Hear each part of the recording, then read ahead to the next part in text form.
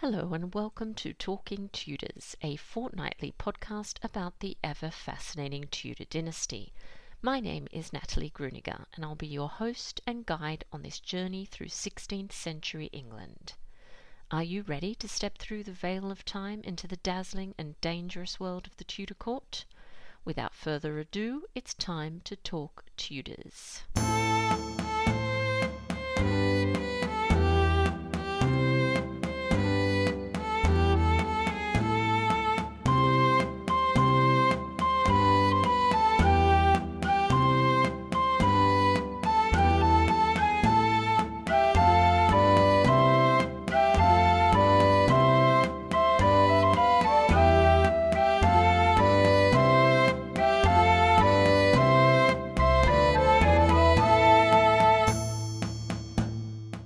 Hello everyone, welcome back to another episode of Talking Tudors. I'm your host, Natalie Gruniger. Thank you so much for joining me today. I'd like to start by thanking the sponsor of today's episode, Sandra Bird, author of the Tudor Ladies in Waiting series. A rich alchemy of fact and fiction, these critically acclaimed books chronicle the glittering court lives of three queens and their closest friends and companions. The novels brim with heartwarming and heartbreaking circumstances and heroines who choose lives worth risking all. Book 1, To Die For, follows Queen Anne Boleyn through the viewpoint of Margaret Wyatt. Library Journal awarded it a Best Books of the Year pick and said the novel brings history to life in exquisite detail. Book 2, The Secret Keeper, uncovers love and betrayal in the life of Queen Catherine Parr. Library Journal calls this book atmospheric, full of twists, and a must-read for Tudor fiction fans. Finally, Book 3, Roses Have Thorns, draws close to Queen Elizabeth I through Ellen von Snakenborg, who transformed into Helena, the Marchioness of Northampton. I loved all three books and found this concluding one masterful, impeccably researched, and deliciously detailed storytelling. The series is available on Amazon.com. I'd also like to acknowledge and thank the wonderful listeners who continue to support Talking Tudors on Patreon, and extend a heartfelt thank you to everyone who's taken the time to rate and review the show. As an independent podcaster, this really does mean a lot to me. If you love the podcast, if you never miss an episode, I invite you to join the Talking Tudors Patreon family. Please visit patreon.com/talkingtudors for more information. When you join the Patreon community, you'll instantly unlock access to exclusive posts, including audio releases and videos. Patrons are also eligible to attend additional monthly live talks and take part in a member-only book club. They can also enter patron-only monthly giveaways, to name but a few of the perks. You can support the podcast and share your love of Tudor history with the world by buying Talking Tudors merchandise. There are a number of designs and products available, including phone cases, mugs, notebooks, and apparel. Check out all the products at talkingtudors.threadless.com.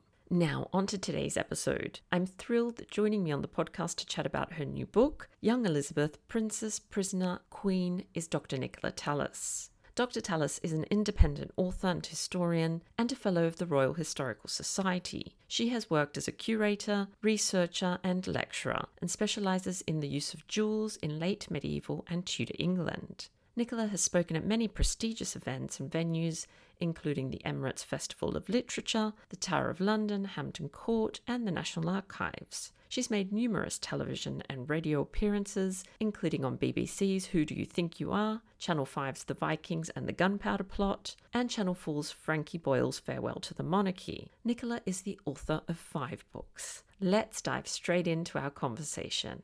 Welcome back to Talking Tudors, Nicola. How are you? Oh, hi, Natalie. Thank you so much for having me. I'm really well, thank you. I hope you are too. I am. Thank you. I've been looking forward to speaking to you again. It's been a little while since I've had you on the podcast. So I suppose it would be wonderful if you could just introduce yourself to our listeners and just tell us a little bit about you and your background. Yeah, of course. So my name is Nicola Tallis, and I am the author of now 5 books, which sounds a bit mad, but yes, so I've written mostly about Tudor women and most recently about the life of the young Elizabeth I prior to her accession to the throne. Now, this is really exciting. And this one's coming out soon, isn't it? It is. It's out on the 29th of February. So it's it's coming around very, very quickly. Beautiful. And I think by the time I publish this, it should be out there for everybody to enjoy. So we are going to talk a little bit about the young Elizabeth today. So what inspired you to turn your attention to a Princess Elizabeth or a young Elizabeth?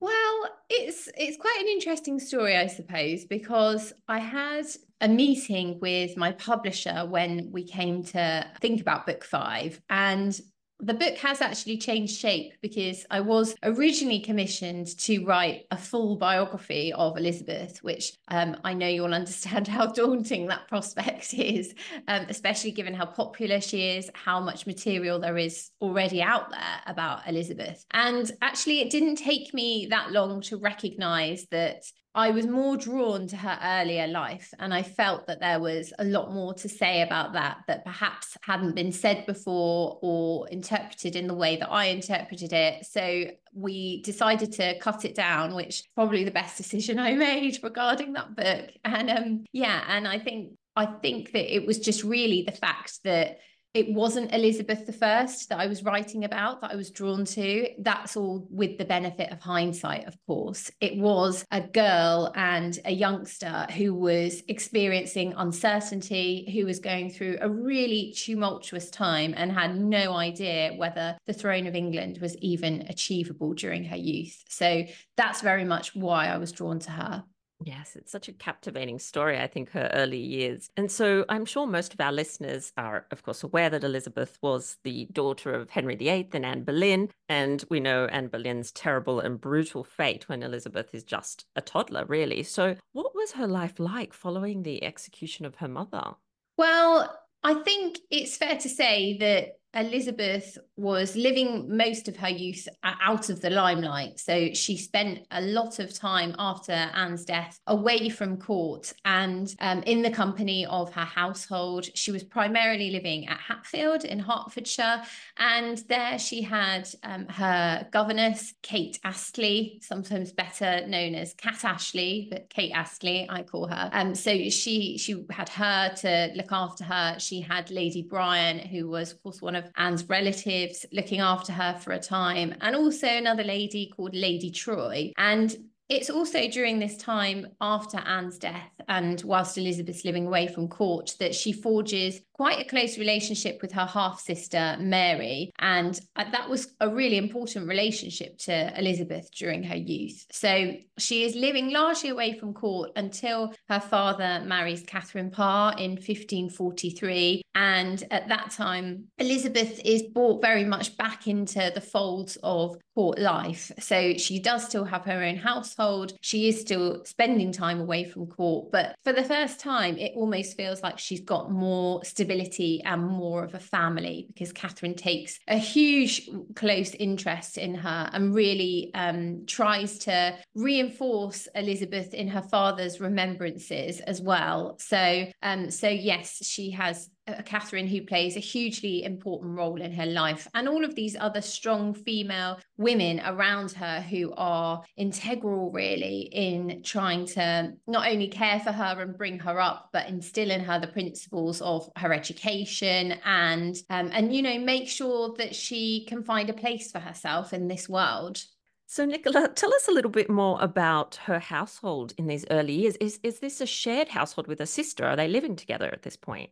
So it's not necessarily a shared household. Both Elizabeth and Mary have their own household staff, which largely mirror one another's, although Mary does have a greater household, which is a reflection largely of her age. And they do tend to spend a lot of time in one another's company. So quite often they are in the same place, but with their own households to cater for their needs. And in Elizabeth's case, we know that I mentioned Kate Astley, so she plays a hugely important part in Elizabeth's life and later gains fame for perhaps some of the wrong reasons.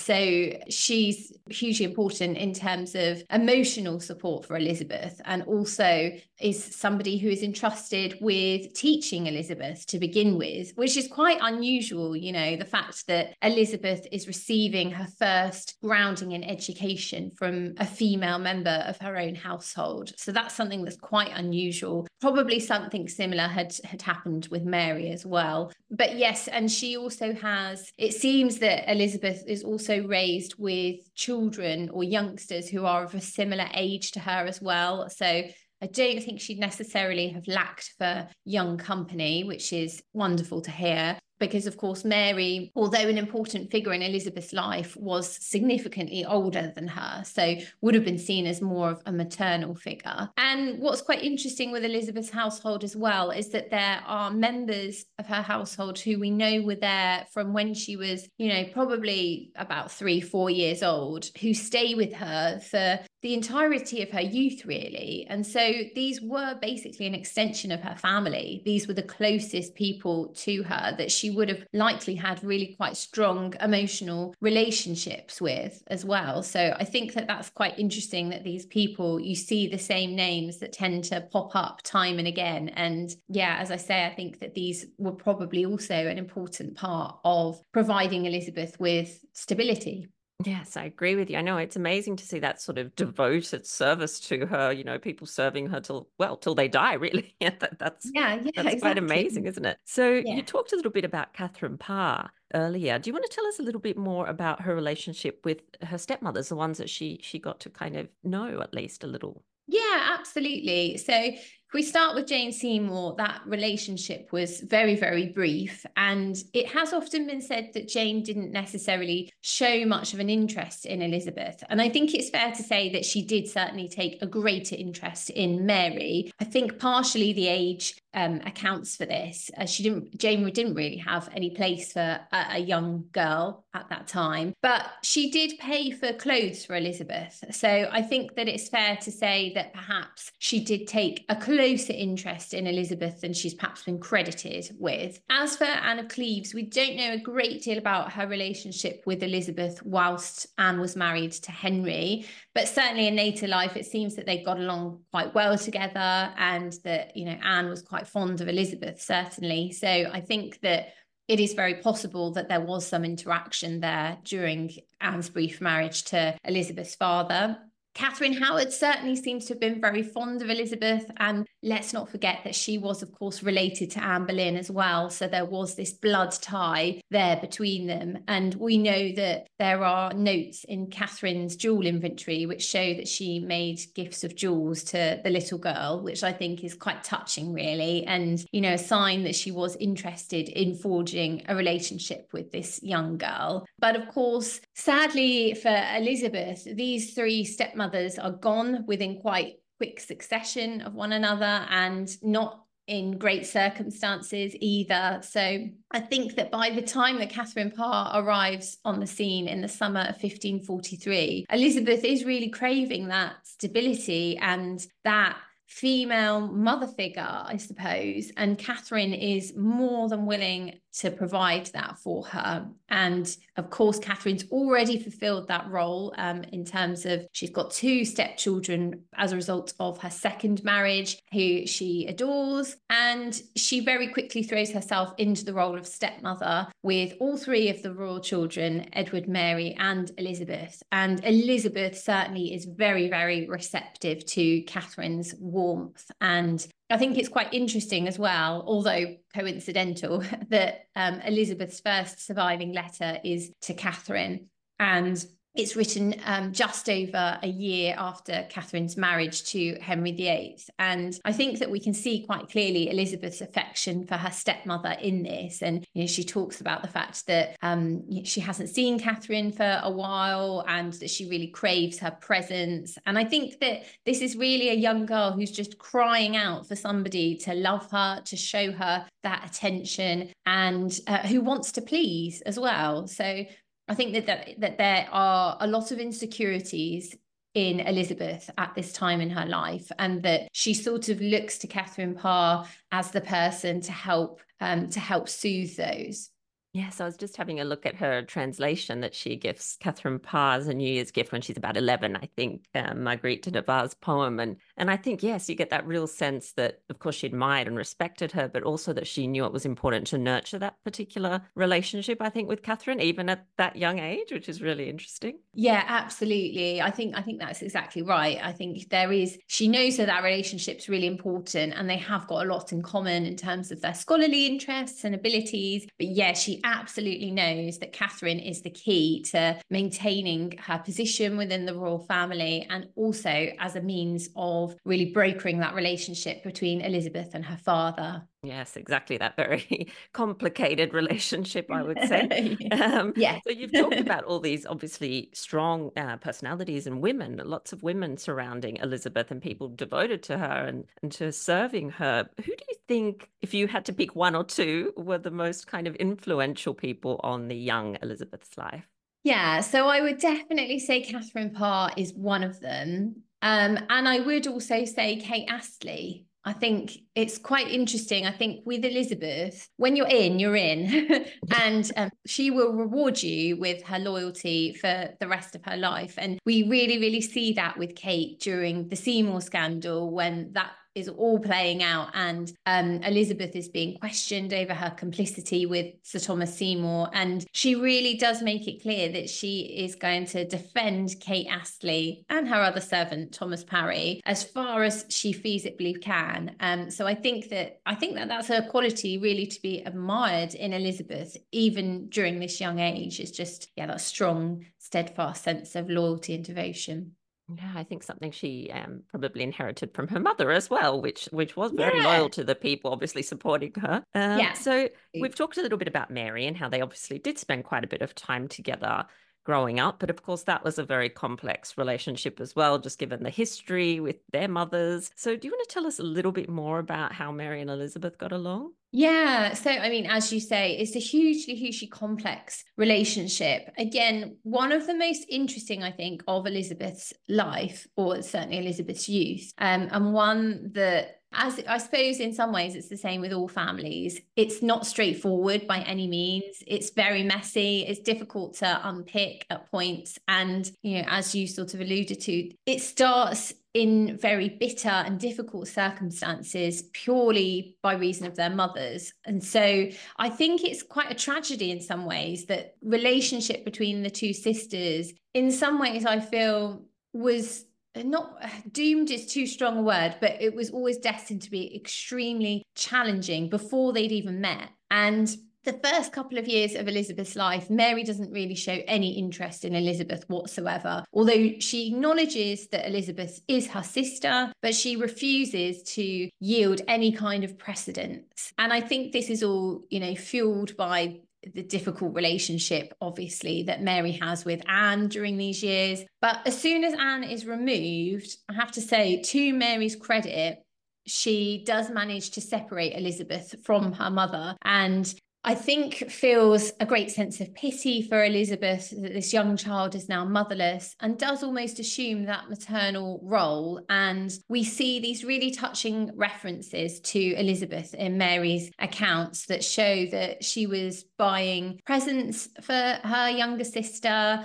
So we see that she's giving Elizabeth money to play cards. Perhaps it was Mary who taught Elizabeth these card games. We don't know. And there are gifts from Mary to members of Elizabeth's household. So I think that it's fair to say that there was this warmth between them. And certainly also Mary takes care to remind her father of Elizabeth and praises her to him during these years. And I think that the rest of Henry's reign, there is this closeness between them, but it does change when Henry dies. And it becomes clear at that point, I think, that the sisters are set on very different paths. So Mary establishes her own household and Elizabeth goes to live with Catherine Parr. And they don't really see one another very much at all during the reign of their brother, Edward VI. And as his reign progresses, the differences between them become ever more apparent because, of course, Mary is a fervent Catholic and has no intention of renouncing her religion, despite the pressure that she's put under by her younger brother, Edward, to conform to his religious policies. And Elizabeth's voice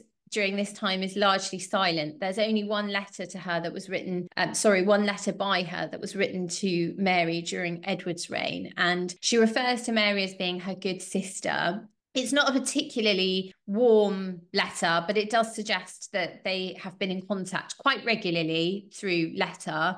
And indeed, during the first days of Mary's reign, the sisters seem to be very, very on good terms. Mary seems very happy to have Elizabeth by her side, but it doesn't take long for that relationship to sour. And that seems to have happened in the aftermath of Mary's first parliament, so a couple of months after her reign has been established. And during this time, she has the legislation declaring herself illegitimate revoked, which means that it's just Elizabeth who's illegitimate. And I think that it's at this time that her attitude sort of begins to change and the wounds of the past begin to reopen. And she's reminded by Elizabeth's presence of all the pain that she's been caused by Anne Boleyn. And I think that this, combined with the poison that Elizabeth's enemies, chiefly in the form of the imperial ambassadors, are dripping in Mary's ears, it doesn't take very long for this to get into Mary's head. And she's soon convinced that Elizabeth is plotting against her. And at the beginning of 1554, matters for Elizabeth go very, very badly wrong. And it's sort of a downward turn in the relationship between the two sisters that they never recover from. Yes, and I'd love to hear a little bit more about some of those dangers and tragedies as well that Elizabeth faced before ascending the throne. As you said, there were plots and there were all sorts of things. Quite a perilous journey to the throne. So do you want to talk to us a little bit more about that? Yeah, absolutely. So I think, the main thing or the main plot that Elizabeth becomes embroiled in is the Wyatt Rebellion. And the Wyatt Rebellion sees Elizabeth placed in imprisonment in the Tower, where she is fearful for her life, basically accused of complicity in trying to overthrow Mary and be with Elizabeth as the Queen's replacement. And this is a really interesting point in Elizabeth's story, because it's quite difficult to try and untangle exactly where her knowledge and involvement of this plot lay. And I think that that's also quite characteristic of Elizabeth. Even at this young age, she's quite shrewd, she's very careful. I don't think that she was actually involved in plotting against her sister, but I definitely think that she had some knowledge of what was afoot and had conveniently forgotten to tell Mary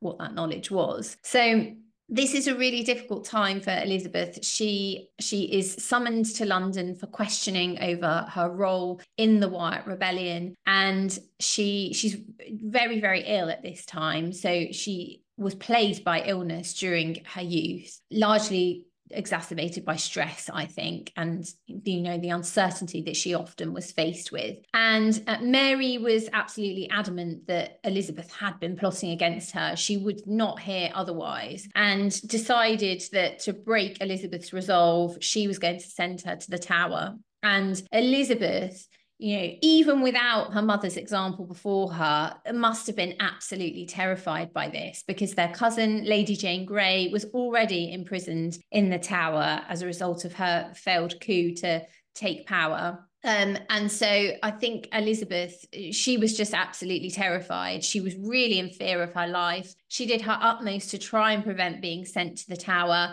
writing Mary the infamous letter that we all know of, the Tide letter, in which she begs Mary not to send her to this prison. It didn't work. She ended up going to the Tower. And yeah, we do know that she was in a constant state of living on her nerves, really. But it didn't take long before it became clear that there was no evidence forthcoming against her, and that Mary couldn't really take further action against her. So it doesn't take long before it becomes clear that Elizabeth's life is probably going to be safe. Although, again, Elizabeth doesn't really know this for sure. But after 2 months of imprisonment in the Tower, she's taken, and I think this is a deliberate irony on Mary's part, that she's removed from the Tower on the anniversary of Anne Boleyn's execution. I really do think that that's a reminder to Elizabeth of, this is what happened to your mother. You're still not quite out of danger, in my opinion. But she's taken off to the old royal palace of Woodstock for a spell of house imprisonment. And it's quite clear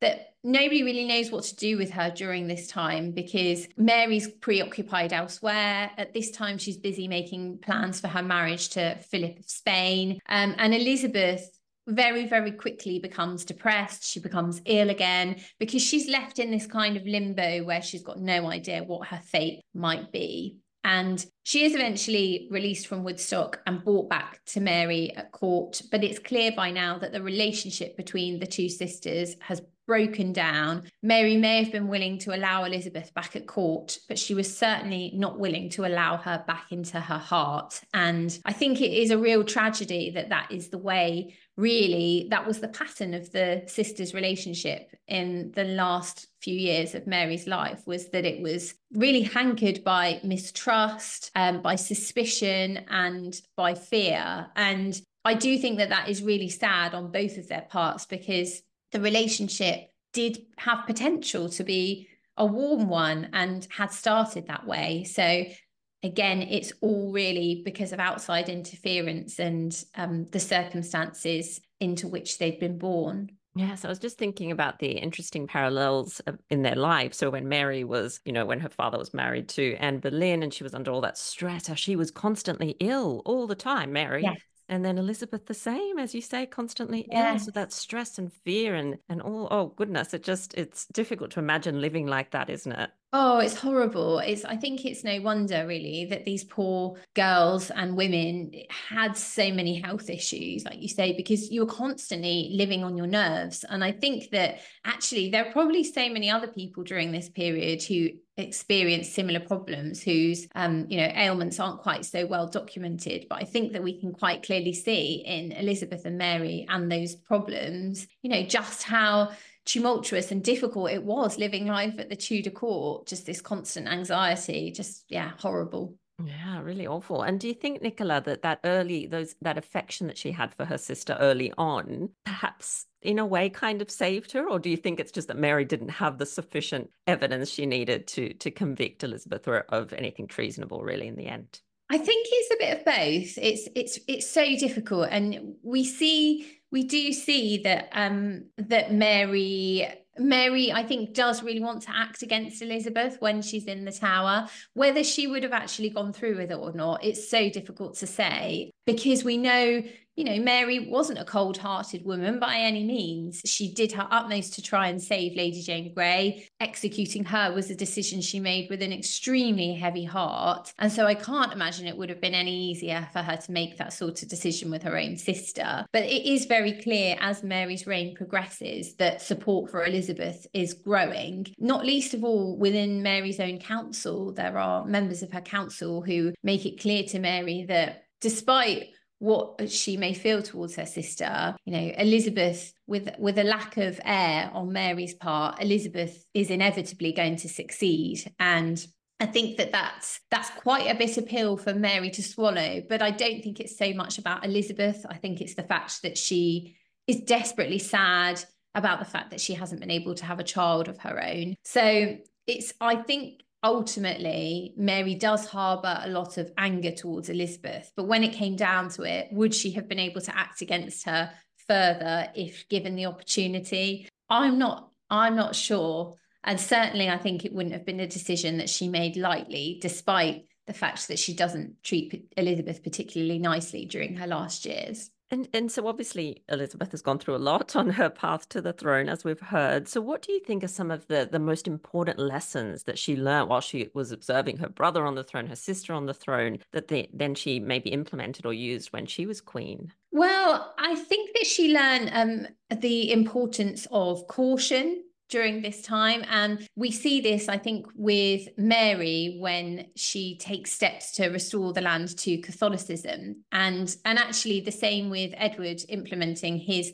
radical religious policies in the opposite religious direction. And I think that both of these policies were unpopular to an extent. And I think that Elizabeth learns that you have to sort of navigate these waters very carefully, not just in terms of religion, but with everything. I think you have to test the waters, you have to go slowly. And you have to also try and remove your own personal feelings from the situation, which I think is something that both Mary and Edward are not able to do because they're both very passionate about their religion. And I'm not saying that Elizabeth's not, but I'm saying that she just watches this, and yeah, she does learn from that. And I think, of course, also there is the more famous example of Elizabeth never marrying. And she talks about this, the fact that she's seen how her sister has married a foreigner and lost the love of her people. So I do think most definitely that Elizabeth benefited from the fact that she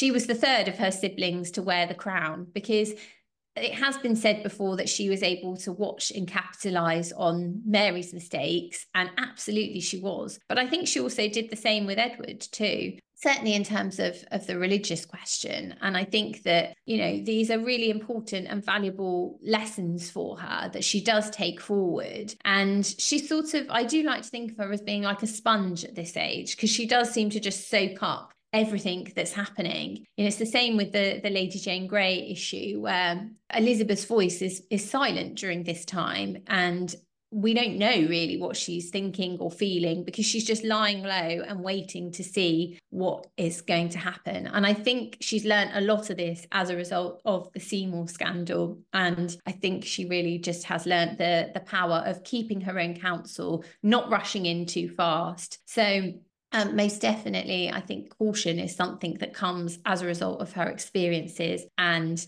as a result of watching both of her siblings wear the crown first.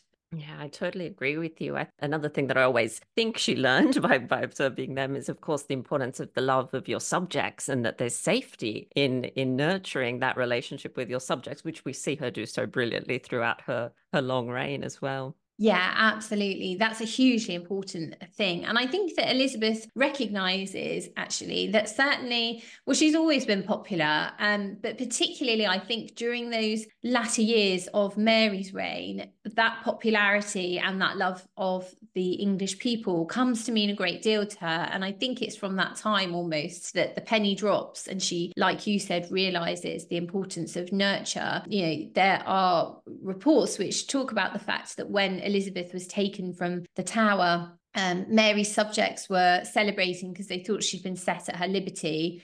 Of course, she hasn't. But people, when Elizabeth was being taken to Woodstock, people were flooding the roads to see her and to interact with her. And I think she really played on that popularity as well. And yeah, did come to realise just how important it was. And yeah, as you say, that's something that she does so brilliantly. And I think most definitely that's something that she picked up on during her youth. And I mean, she really was intelligent on so many levels, not just intellectually, but she does have this common sense, and she does also have this common touch with the people as well, who do seem to absolutely adore her. And so if you had to sum up the young woman that you got to know during your research, what would you say about her? Tell us a little bit about this young lady that you spent so much time with. Yeah, so I would say that she was really, this is just my impressions. My impressions change of her when she becomes queen. So this is purely just based on her youth. And I do think that she is an absolutely remarkable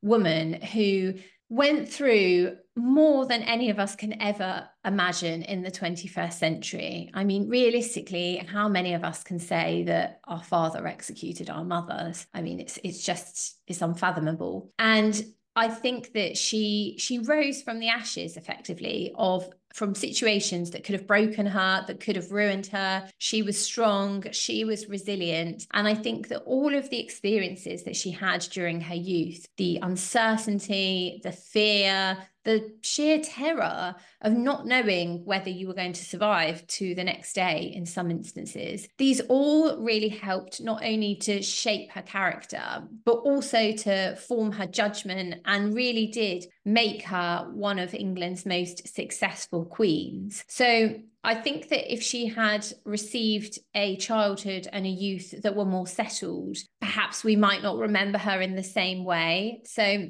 yeah, this is a young woman who is resilient, who's strong, who never ceased to amaze or surprise me in many ways. And although I feel like over the last 3 or 4 years, I've come to know her quite well, in some respects, I also find Elizabeth to be unknowable because of the fact that she kept so much hidden as well. So my impressions of her are, as I've said, but who knows, there probably was much more to her. So definitely a youth of hidden depths too. Oh, what an amazing, amazing story. It's been so wonderful chatting to you about the young Elizabeth. And of course, I encourage all of our listeners to go and purchase Nicola's book if you want to find out more about this incredible period of history, incredible time in Elizabeth's life. But I can't let you go just yet, Nicola, because I have one more question for you, and that's our tutor takeaway. So I like to ask all my guests for a little something for our listeners to go off and explore after the episode. So do you have a takeaway for us? Yes, I absolutely do. So I would highly encourage and recommend everybody to go and check out the Holbein at the Tudor Court exhibition, which is currently at the Queen's Gallery at Buckingham Palace until April. Elizabeth is there, although not painted by Holbein, but the beautiful image of Elizabeth, which is also on the front cover of my book, can be seen there up close for the first time ever, as far as I'm aware. But you'll also be able to see up close all of these characters and personalities that formed such an integral part of her story. So if you want to get to know the young Elizabeth, and certainly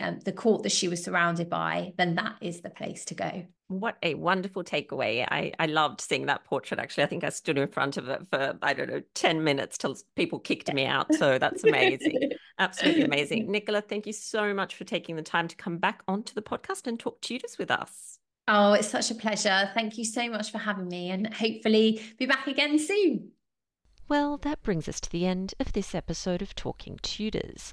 Thank you so much for joining us. I absolutely love to hear from listeners, so if you have any comments or suggestions, or just want to say hi, please get in touch with me via my website, www.onthetudortrail.com, where you'll also find show notes for today's episode. If you've enjoyed the show, please share the podcast with friends and family, and don't forget to subscribe, rate, and review. I also invite you to join our Talking Tudors podcast group on Facebook, where you can interact with other Tudor history lovers and hear all the behind-the-scenes news. You'll also find me on Twitter. My handle is On The Tudor Trail, and on Instagram as The Most Happy 78. It's time now for us to re-enter the modern world. As always, I look forward to talking Tudors with you again very soon.